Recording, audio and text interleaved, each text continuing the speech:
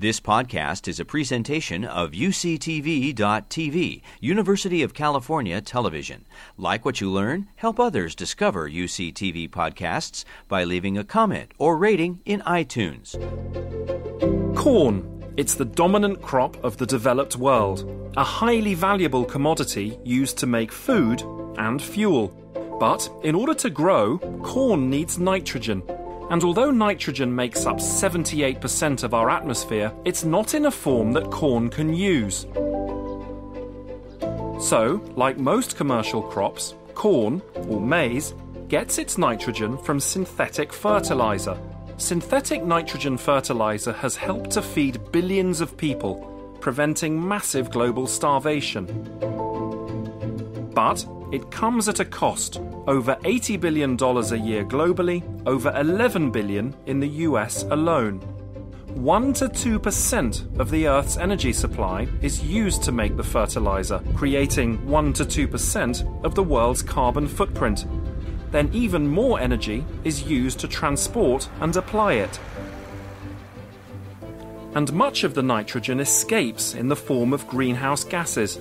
And fertilizer also runs off the fields, ending up in our waterways, causing an enormous dead zone in the Gulf of Mexico. It's a huge problem, and it's getting worse every year. But in the mountains of Mexico, there's an indigenous variety of corn grown in an isolated community for centuries near where corn first originated. A unique trait appears to have evolved in this type of corn: nitrogen fixation. This corn appears to be able to fix the nitrogen from the atmosphere into a usable form. Biological nitrogen fixation describes a plant's ability to pull in and use nitrogen from the atmosphere instead of requiring fertilizer. This occurs when an enzyme called nitrogenase converts atmospheric nitrogen into ammonia, which can be used by a plant for growth.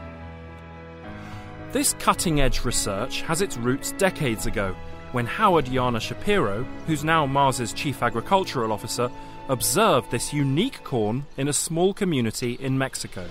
Just didn't have the next generation equipment, the next sequencers. We didn't have a way to analyze this, and the whole notion of microbiomes or metagenomics wasn't even invented. So it's great to live long enough to have the science catch up to answer a question that you have. This corn generates a series of aerial roots. Turns out this is an extremely unique morphological trait. The indigenous corn produces large amounts of mucilage from aerial roots between 3 to 6 months after planting. During certain times of the year, there's a secretion of mucilage or mucigel, which you can physically see dripping off the roots. This mucilage provides a low oxygen and sugar-rich environment for the diverse microbes. This serves as a site for nitrogen fixation. The mucilage provides a unique home or environment for these bacteria that fix nitrogen.